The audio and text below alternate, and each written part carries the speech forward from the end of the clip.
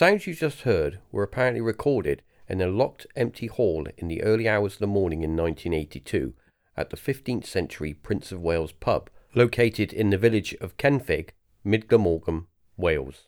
This episode of Paratalk, I'm flying solo, and there is a reason for that.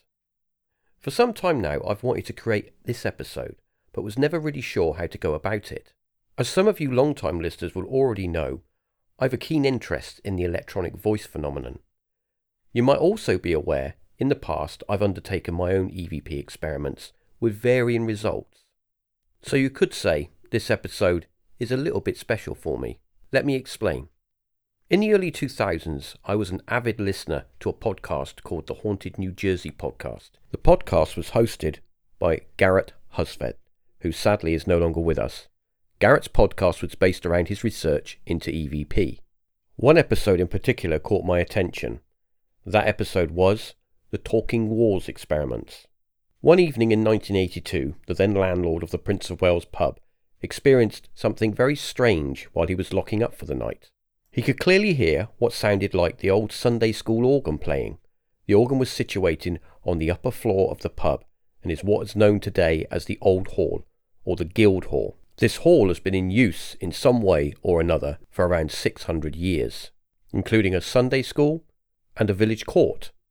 Deciding to investigate, he made his way to the upper floor, but on touching the door handle, the organ music stopped. Perplexed by this, it wasn't long before he had told of his experience to two locals and regulars of the pub, Alan Jenkins, an industrial chemist, and John Mark, an electrical engineer. The two individuals had an interest in what is known today as the stone tape theory, a theory that under certain conditions sound can be captured in the fabric of a location and or a structure, and those sounds can under the right conditions be replayed. Alan and John came up with the idea to charge the building's walls like a battery, and if there was anything to the theory, then there might be some possible reactions. Placing two electrodes in the walls about 4 feet apart, they connected those to a generator, and the generator was situated outside of the building. They then passed 20,000 volts between the two electrodes. Over the following weeks, this was done a number of times. Audio recorders were placed in the locked hall. The following audio you're going to hear is the actual audio recordings from back in 1982. Although it isn't the best quality, it does improve, and for anyone interested in the stone tape theory, it's well worth a listen. So, I present to you the Talking Walls. And of course, I need to thank the late Garrett Husveth. My name is Ray Nelke, the founder of Put On. The tape you're about to listen to is a combination of two tapes concerning the subject of the Wailing Wall, which is paranormal voices and sounds that has been recorded from the wall of a pub in Wales. The first tape this is made from was supplied to Mr. Scott Parker.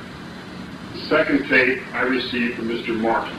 I have combined these two tapes in some sort of order to make the story more noticeable. The first sounds from the wall is just sounds. The second tape is a combination of all sounds, and also later on you can hear voices. This subject, the tape, contents therein, is supplied to you by Kodai. It is not endorsed by Kodai. Kodai receives no commissions, interest, or money for any of this type of information. It merely passes along for your enjoyment.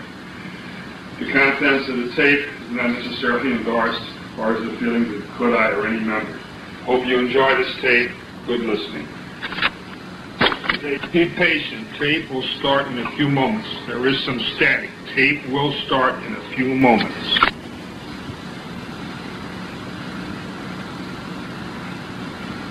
Alan Jenkins and myself are greatly interested in all areas which are really the manifestation of forms of energy, and we are really intrigued with the results we have obtained in the Prince of Wales. An area we are greatly interested in is all aspects of the electromagnetic spectrum, and we are intrigued by the complexity and the curious nature magnetic spectrum. particularly so in that our sensory perception, all of which is activated by forms of energy,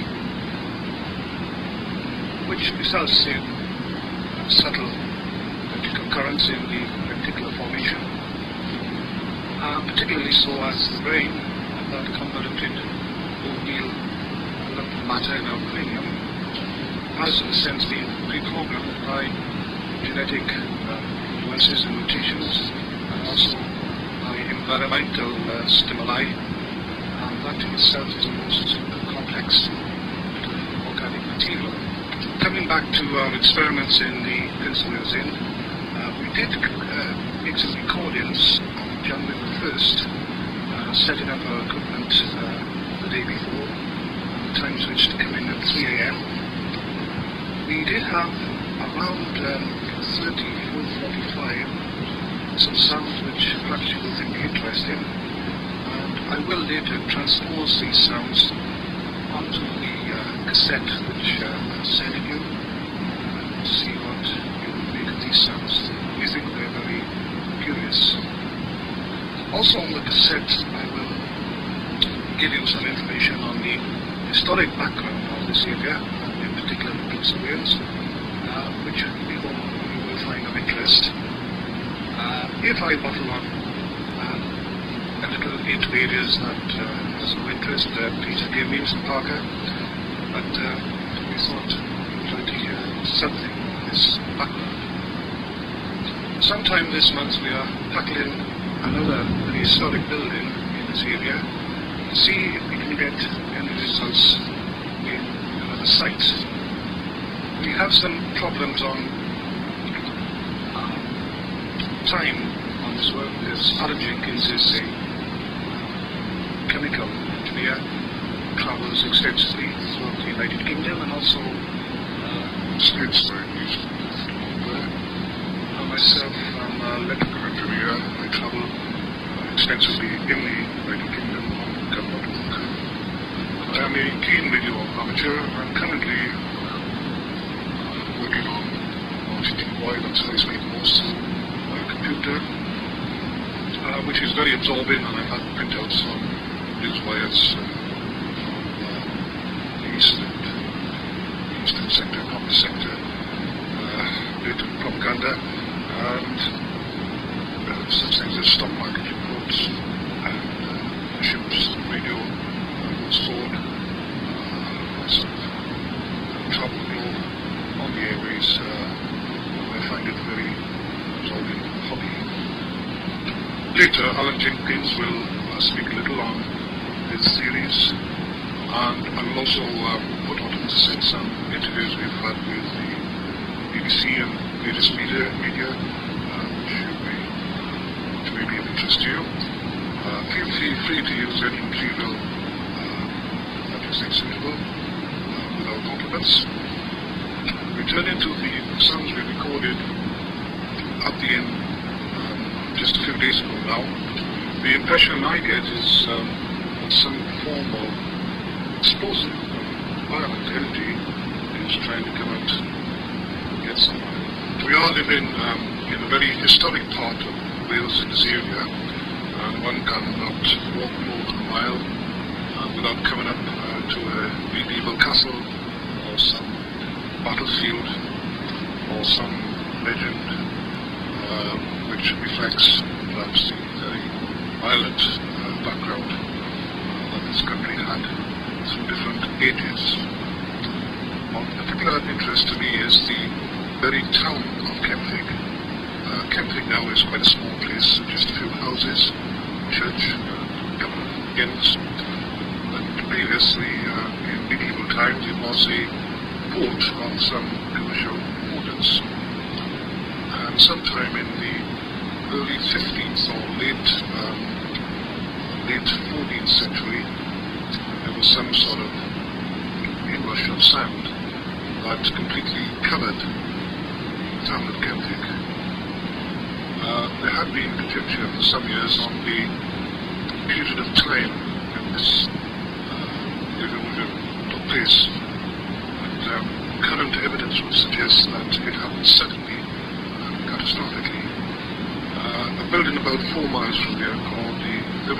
of St. Theodore, which was known about through archive records and hadn't been seen in modern times, was excavated. The evidence there with the collapse of the internal walls, the archaeologist studied this. But all they did that the demolition was sudden. I myself witnessed the excavation of this building.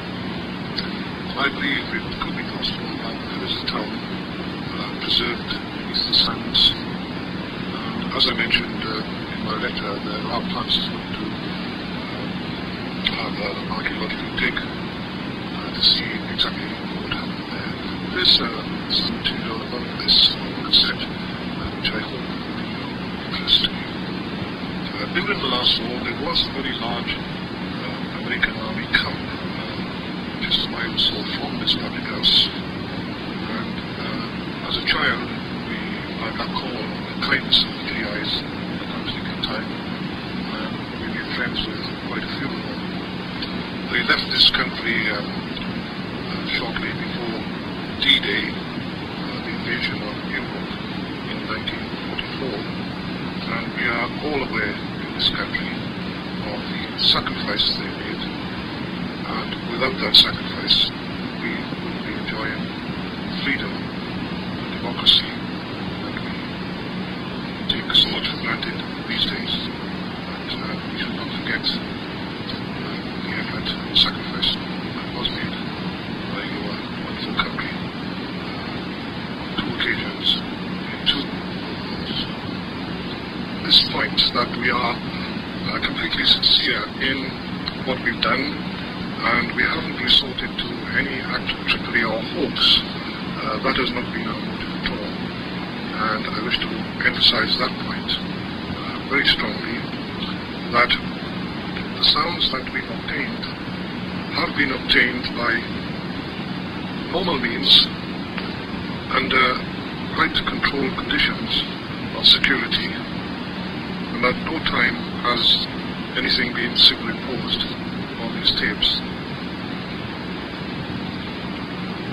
Well, Mr. Parker, what I'll do now is put a piece of recording onto this cassette from our tape-to-tape recorder, which we actually used on the 1st of January in the Prince of Wales. As I said, we commenced recording at 3 o'clock. The sounds of the people enjoying the party, they disappeared without settled down. And first of all, you hear a slight background noise. Extraneous sounds we can detect and eliminate, but you will hear what actually was picked up by our microphone at approximately 4:30, 4:45. So if you'd stand by, Mr. Parker, I'll put that piece of sound onto the cassette.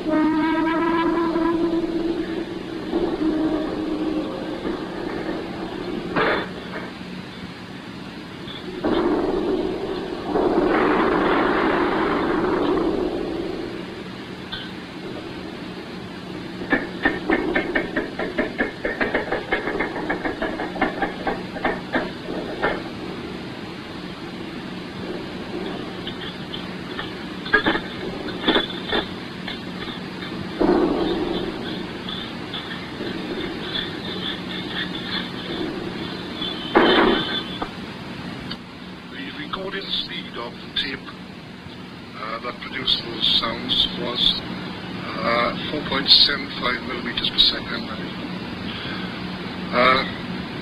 During this recording session, we had no sounds distinguishable as human voices, and I think you'll agree that the sounds we got are quite mysterious.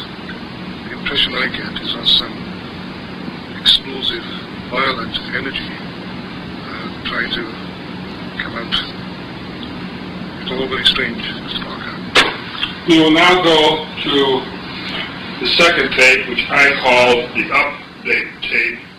This will give you additional information. Greetings to you, Mr. Nelk. I hope I pronounce your name correctly. This is John Mark speaking from Kenfig in South Wales, United Kingdom. Thank you for your letter, which we've only just received. I understand that Mr. Scott Parker, that you have some information. We have been corresponding with Mr. Parker on our experiments here at Kenfig. I will put on this tape later, Mr. Nelk, a summary of the sounds we have recorded in the upstairs hall of the Prince of Wales Inn in Kenfig.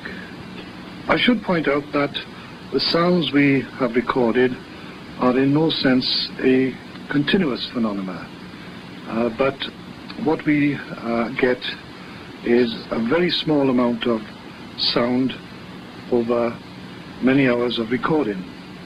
We cannot say at this time what prompts these sounds to appear, neither can we state in quantifiable scientific terms why they appear. The inn itself is quite an ancient building, going back possibly 500-600 years, and over the centuries has had many uses. It was the guildhall of a town called Kenfig, which was buried by sand and sea sometime in medieval times. The building survived because it was on higher ground, out of the reach of the incoming sands. Recent archaeological evidence would suggest that the inrush of sand happened over a very short period of time and was indeed quite catastrophic to the inhabitants of Kenfig sometime in the 15th century.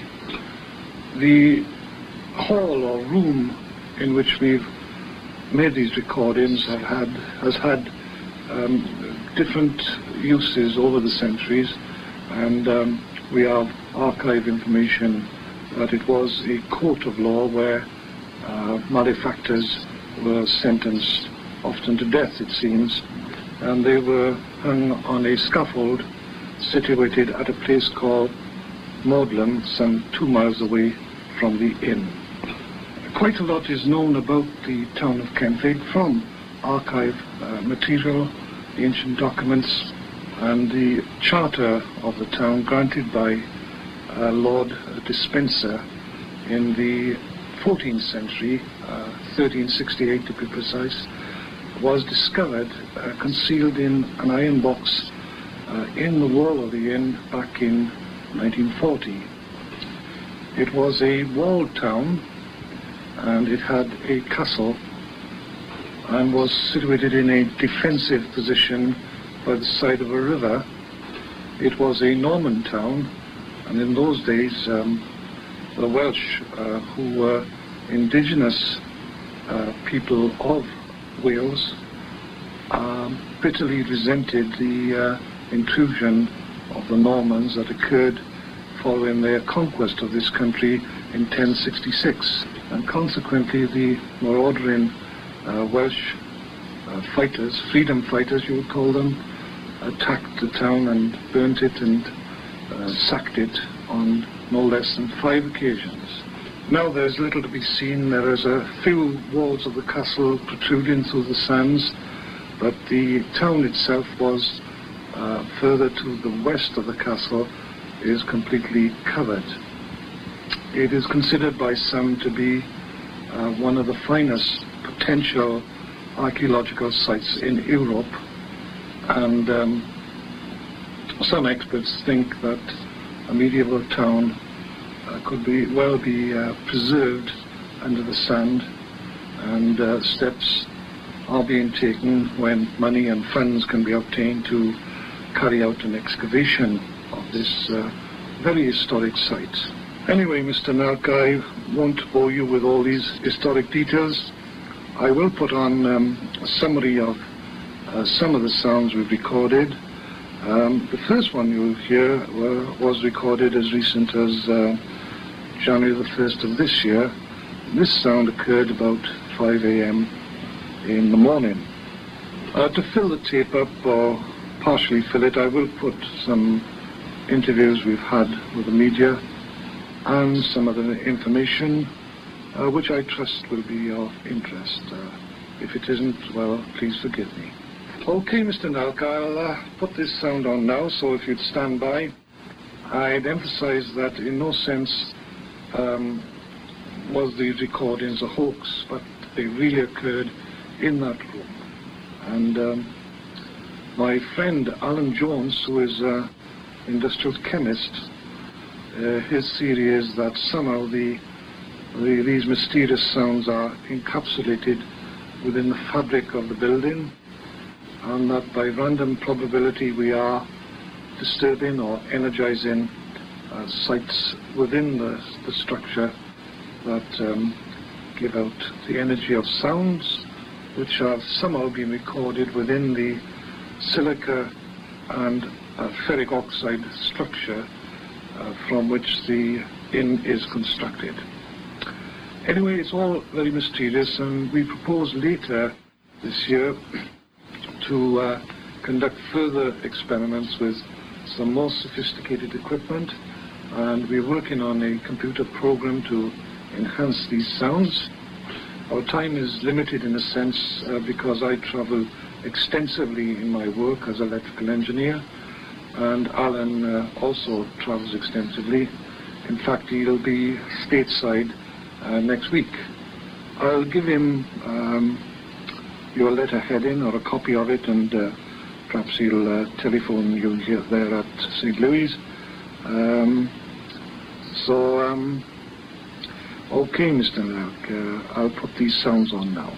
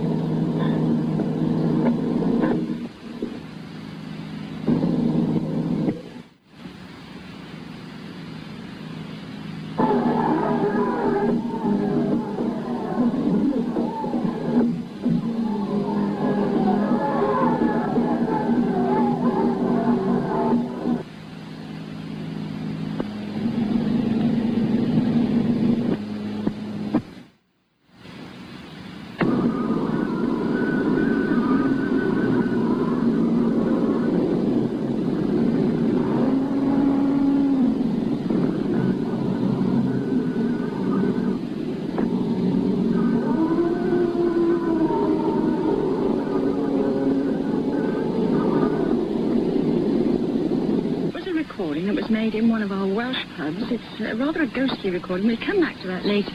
But first, I want to tell you about a new book that's been published. It's called Haunted Pubs in Britain and Ireland, written by Mark Alexander. And he's in our London studio now. Good morning, Mark. Good morning, Maureen. Why did you write the book? I've got a feeling it was a bit on the eerie side, the actual reason, wasn't it? Well, I have been very interested in the occult and in ghosts, and it started off when I first came to Britain, and I was lucky enough to get a job with the newspaper Reveille. And the editor was rather an eccentric. When I first came to Britain, and I was lucky enough to get a job with the newspaper Reveille. And the editor was rather an eccentric. And when you had no idea for a story, he would call you into his office, you see, throw a dart at a map of Britain. And wherever the dart landed, rather like Robin Hood firing off his arrow, you had to go there, and you didn't dare come back until you got a story.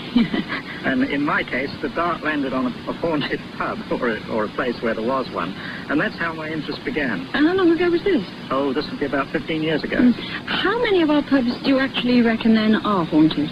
Well, I've got towards 200 in my book. I know, it's pretty packed with Yes, them. Yeah. but when you consider there's about 70,000 pubs in England alone, it means there's not really a lot of them are haunted. We got 70,000. We're obviously like quaffing down an ale or two. You actually travelled to a lot of pubs, didn't you, while you were researching yes. this? Did anything strange ever happen to you? Unfortunately, I'm not psychic. If I had been, I'm sure I'd have seen a great many things. But I did have one very painful experience with a ghost or a poltergeist in Somerset, in the Blackdown Hills. There's a pub there, a very old pub called the Holman Clavel, which centuries ago was used by the monks as a resting place, a hospice on their pilgrimage to Glastonbury. And according to the legend, the ghost that is still there was one of these monks who stayed on and enjoyed the inn life rather than carrying on with his holy orders. And the inn, or the pub, has a real old English skittle alley at the back, going back centuries, and they still play with these huge 9-pound lignum vitae balls, you see. And apparently the renegade monk who stayed there was interested in two things, the ale and the skittle alley. And of course they do say that late at night you hear the rumble of the balls going down the skittle alley even today, you see, rolled by a phantom hand, and when people go there, of course, there's nothing to be seen. Yes. So I asked the landlord, Mr. John Clapp, whether I could take a photograph of this, and I asked him to roll a ball gently down the skittle alley while I took a photograph, you see. And of course he was obviously taking care not to hit me, because they're very solid things.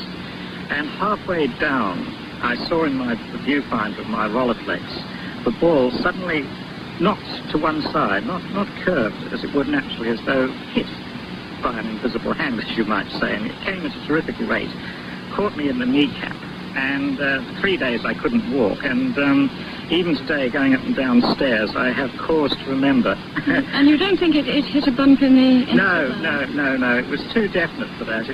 I think what it is, these spirits or ghosts or whatever we care to think of them, they resent their privacy being disturbed. Possibly.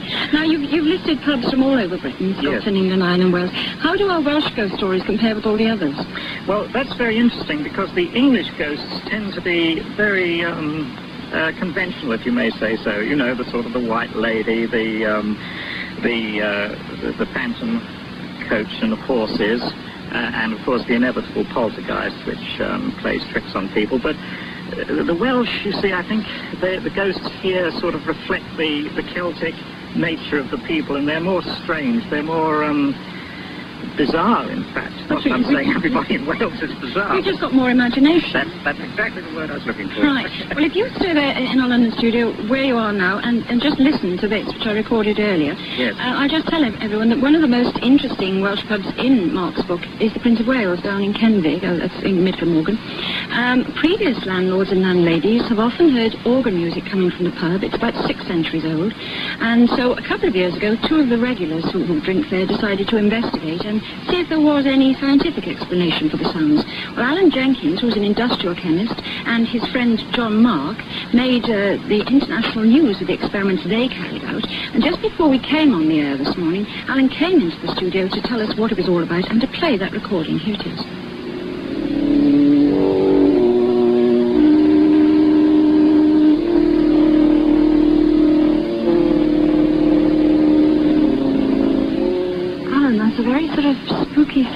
a bit like music to me. What is it? Well, we think it could well be the old harmonium that is situated in the upstairs room of the Prince of Wales. This organ, the noise of the organs, was what started us off on our experiments. The old landlord, who died about 3 years ago, Mr. Jack David, was complained that he always could hear this organ playing through the night. Well, most of the regulars didn't take much notice of him because he liked the practical joke and he was getting on a bit. But when Mr. Mike Evans, the new landlord, took over, he and his wife still could hear this organ. That made John and myself start to dig up our theories that we discussed several years ago. And what were the theories? Well, John and myself have discussed over several years why old pubs have got good atmosphere compared with new ones. And we've reasoned that possibly we've heard the people saying the good vibes coming from the walls. Yeah. So we reasoned that possibly there was something in the fabric of a pub or a wall to give it good character, good vibes then. We thought that if the walls contain silica and ferric salts, which are very similar to recording tapes, then it's possible that sound energy could be recorded in the walls. So how did you go about it? Well, we also then, the advent of the silica chip, it's possible that certain of the silica sites in the walls could also be acting as low-grade microchips. So we decided that possible that by putting electrical current through the wall, we could stimulate the sound energy being stored in the wall to be transmitted back. So what we did was we set up a time clock with our electrical equipment and the tape recorder, and we plugged brass electrodes into the wall, passed the current through the wall, and then set up the tape recorder on a time switch. And how long did you leave it to get this recording? Over 4 hours. Normally running from about 1 o'clock till 4 o'clock in the morning. And did you get this on the first recording, or did it take months of recording? Well, we had this noise actually on our first attempt, which was quite spooky. Well, yeah. What was your reaction when you played it back?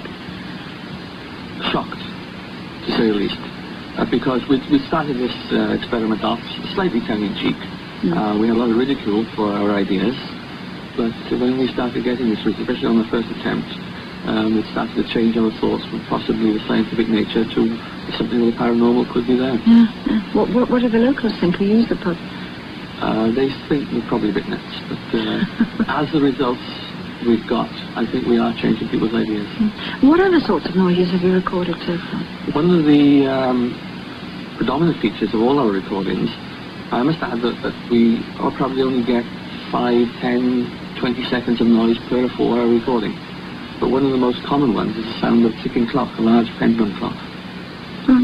Any reason for that? Any history of clocks? Well, there was a clock. There is no pendulum clock in the pub at the moment, but there was a large pendulum clock downstairs in the pub, which stopped the day the old landlord died.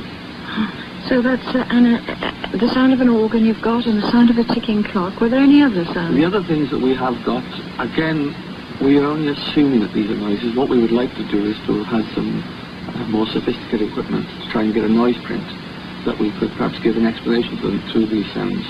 Do you really? Bump, bag, sound of dragging furniture, again, which is reported from the landlady that she hears even during the day when nobody's about. It makes me go all hot and cold when you say me. Do you really believe it's all genuine? Yes, definitely. You really have been quite sincere, don't you? Oh yes. As an engineer and a scientist, we've both been dedicated to trying to do this without any sort of trickery or hoax. In fact, we even have had the local police constable to seal the door on several occasions while we've done our recordings and come back the following day. Have you? And after all these experiments and what you've recorded, do you really believe in ghosts yourself, Alan? We started this with an open mind, and we tried to reason that there could be a scientific reason behind all these noises. But since our investigations, I'm becoming more convinced that there are powers of the supernatural.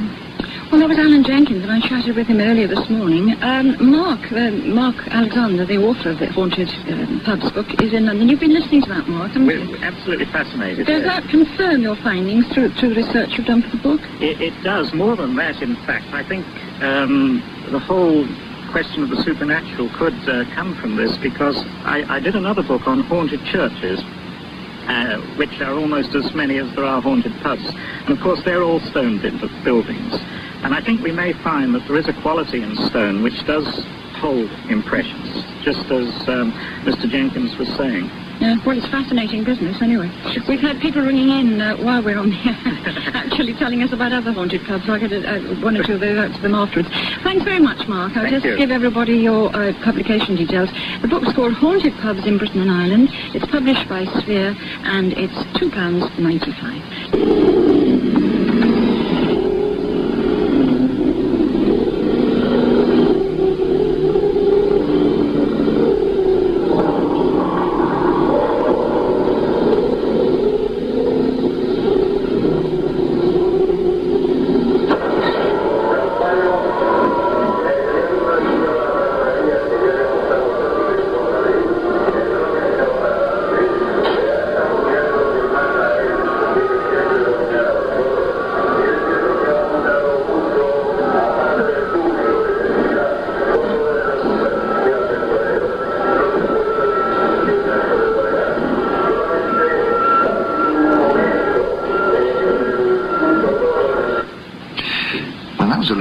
Wasn't it? Just a teeny bit spooky. And if I were to say to you that what we've just been listening to proves that walls have ears, you'd feel entitled to a rather more detailed explanation.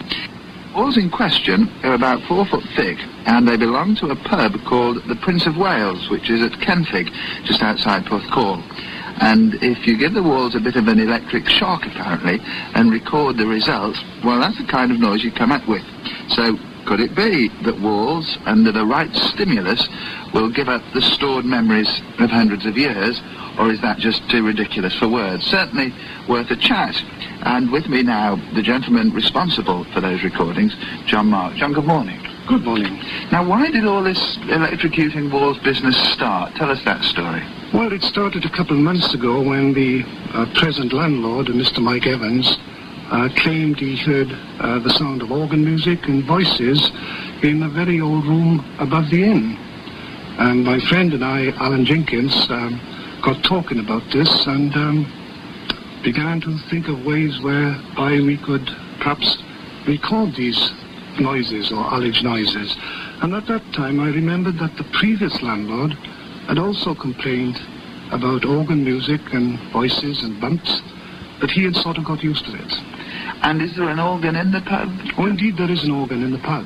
Yes, but presumably those recordings were made at dead of night when there was no one in the pub to play it. Certainly, we set up our apparatus to come in on a time switch between the hours of 1 a.m. and 4 a.m.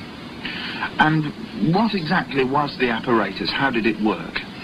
Well, coming back to our conversation, my chemist friend suggested that perhaps the silica and ferric salts within the wall could be capable of recording the energy of sounds. That was his brief theory. My contribution was that I thought it could be possible to jigger up those electrons with a massive electrical charge. So we set up our apparatus, which was a domestic tape recorder, and some other apparatus to give that wall electric shock. And in fact, we placed electrodes in the wall and passed between 18,000 and 20,000 volts into the wall with the hope of invigorating the electrons. It was a crazy thing, and in fact, when we set it up, it was tongue-in-cheek. We didn't expect to get anything. And was that just a sort of one-off charge, or...? So we set up our apparatus, which was a domestic tape recorder, and some other apparatus to give that wall electric shock. And in fact, we placed electrodes in the wall and passed between 18,000 and 20,000 volts into the wall with the hope of invigorating the electrodes. It was a crazy thing, and in fact, when we set it up, it was tongue-in-cheek. We didn't expect to get anything. And was that just a sort of one-off charge, or is that powered... A continuous charge. A continuous charge? Yes, the time switch brought in the tape recorder and the electrical charge concurrently. Right. And was anyone anywhere near the place when all this was going on? Oh, no. The room itself is approached outside the public house by rough stone steps.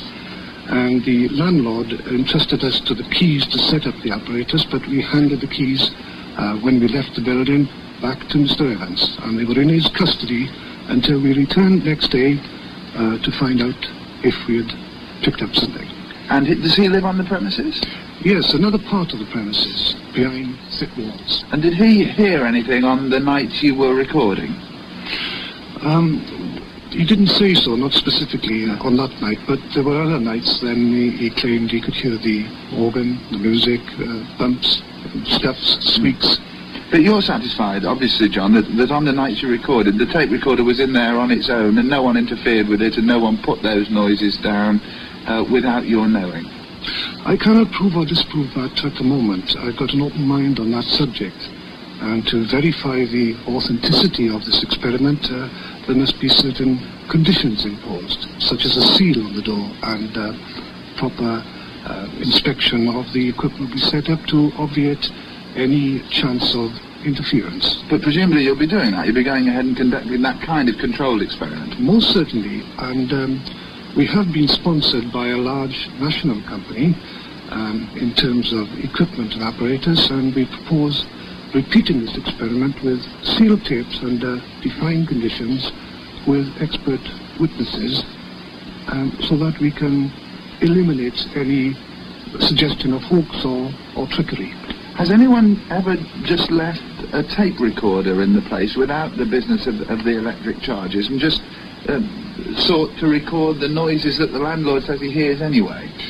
That was the first thing we did, but we wanted to eliminate extraneous noises, and we soon detected those such as passing traffic and doors shutting during the opening hours of the public house.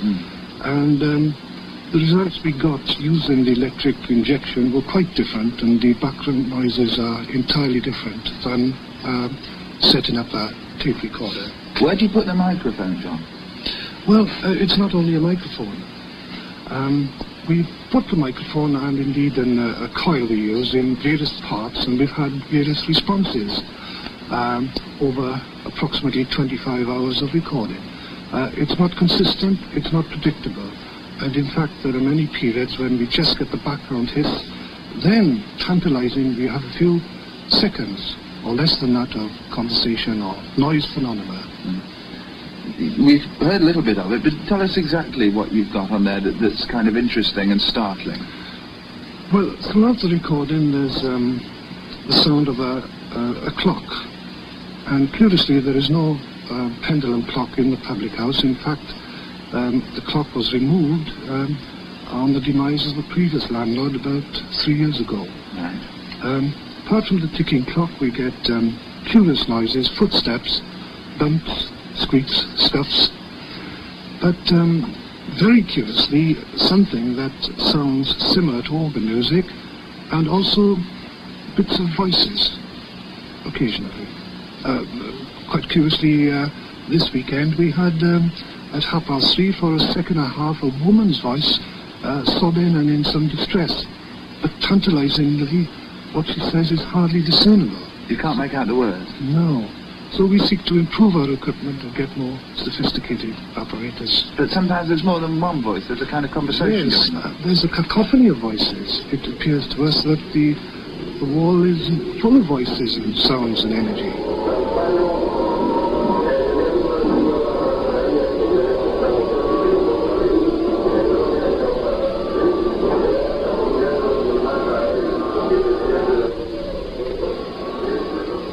Extraordinary noises, aren't they? We will now go back to the original tape and pick up some archaeological history from this. On the other side of the tape, Mr. Parker, I put on a program that was broadcast some months ago, and it's about the history of the area, and in particular the ancient town of Kenfig, which could give you some interesting background information. As I said in my letter, the potential here is to discover a medieval town preserved under the sand. The town was overwhelmed by an inrush of sand and sea sometime in the early 16th or late 15th century.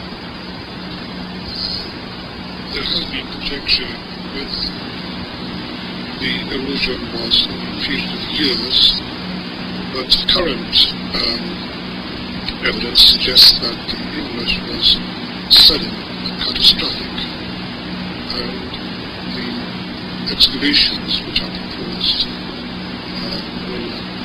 should reveal what happened.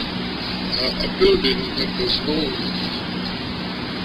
about around 4 years from here, 4 miles from here, was excavated a few years ago.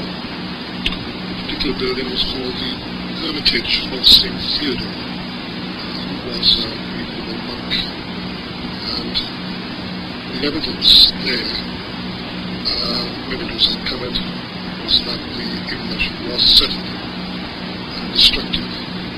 That building had been built in the sand for a few hundred years, but it was mentioned in archive material, and I personally witnessed the excavation of that. It's a very interesting subject, as I'm sure you will appreciate. So, on the other side, this is the interview. I'm sorry about the quality of sound, but it should be intelligible. The following paranormal voices were recorded at various haunted sites in southern Maryland, and some from my own in-house experiments. It sounds like a male voice, clear, saying, "Hey."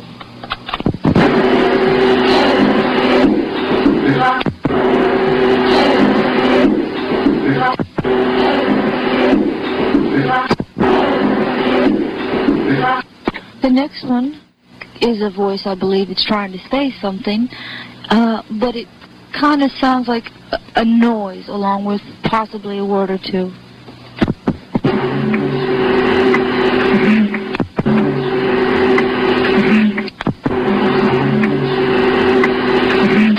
The next one is a soft musical male voice, whispering that's very hard to pick out, but I believe what it's saying is, "I'm right behind you."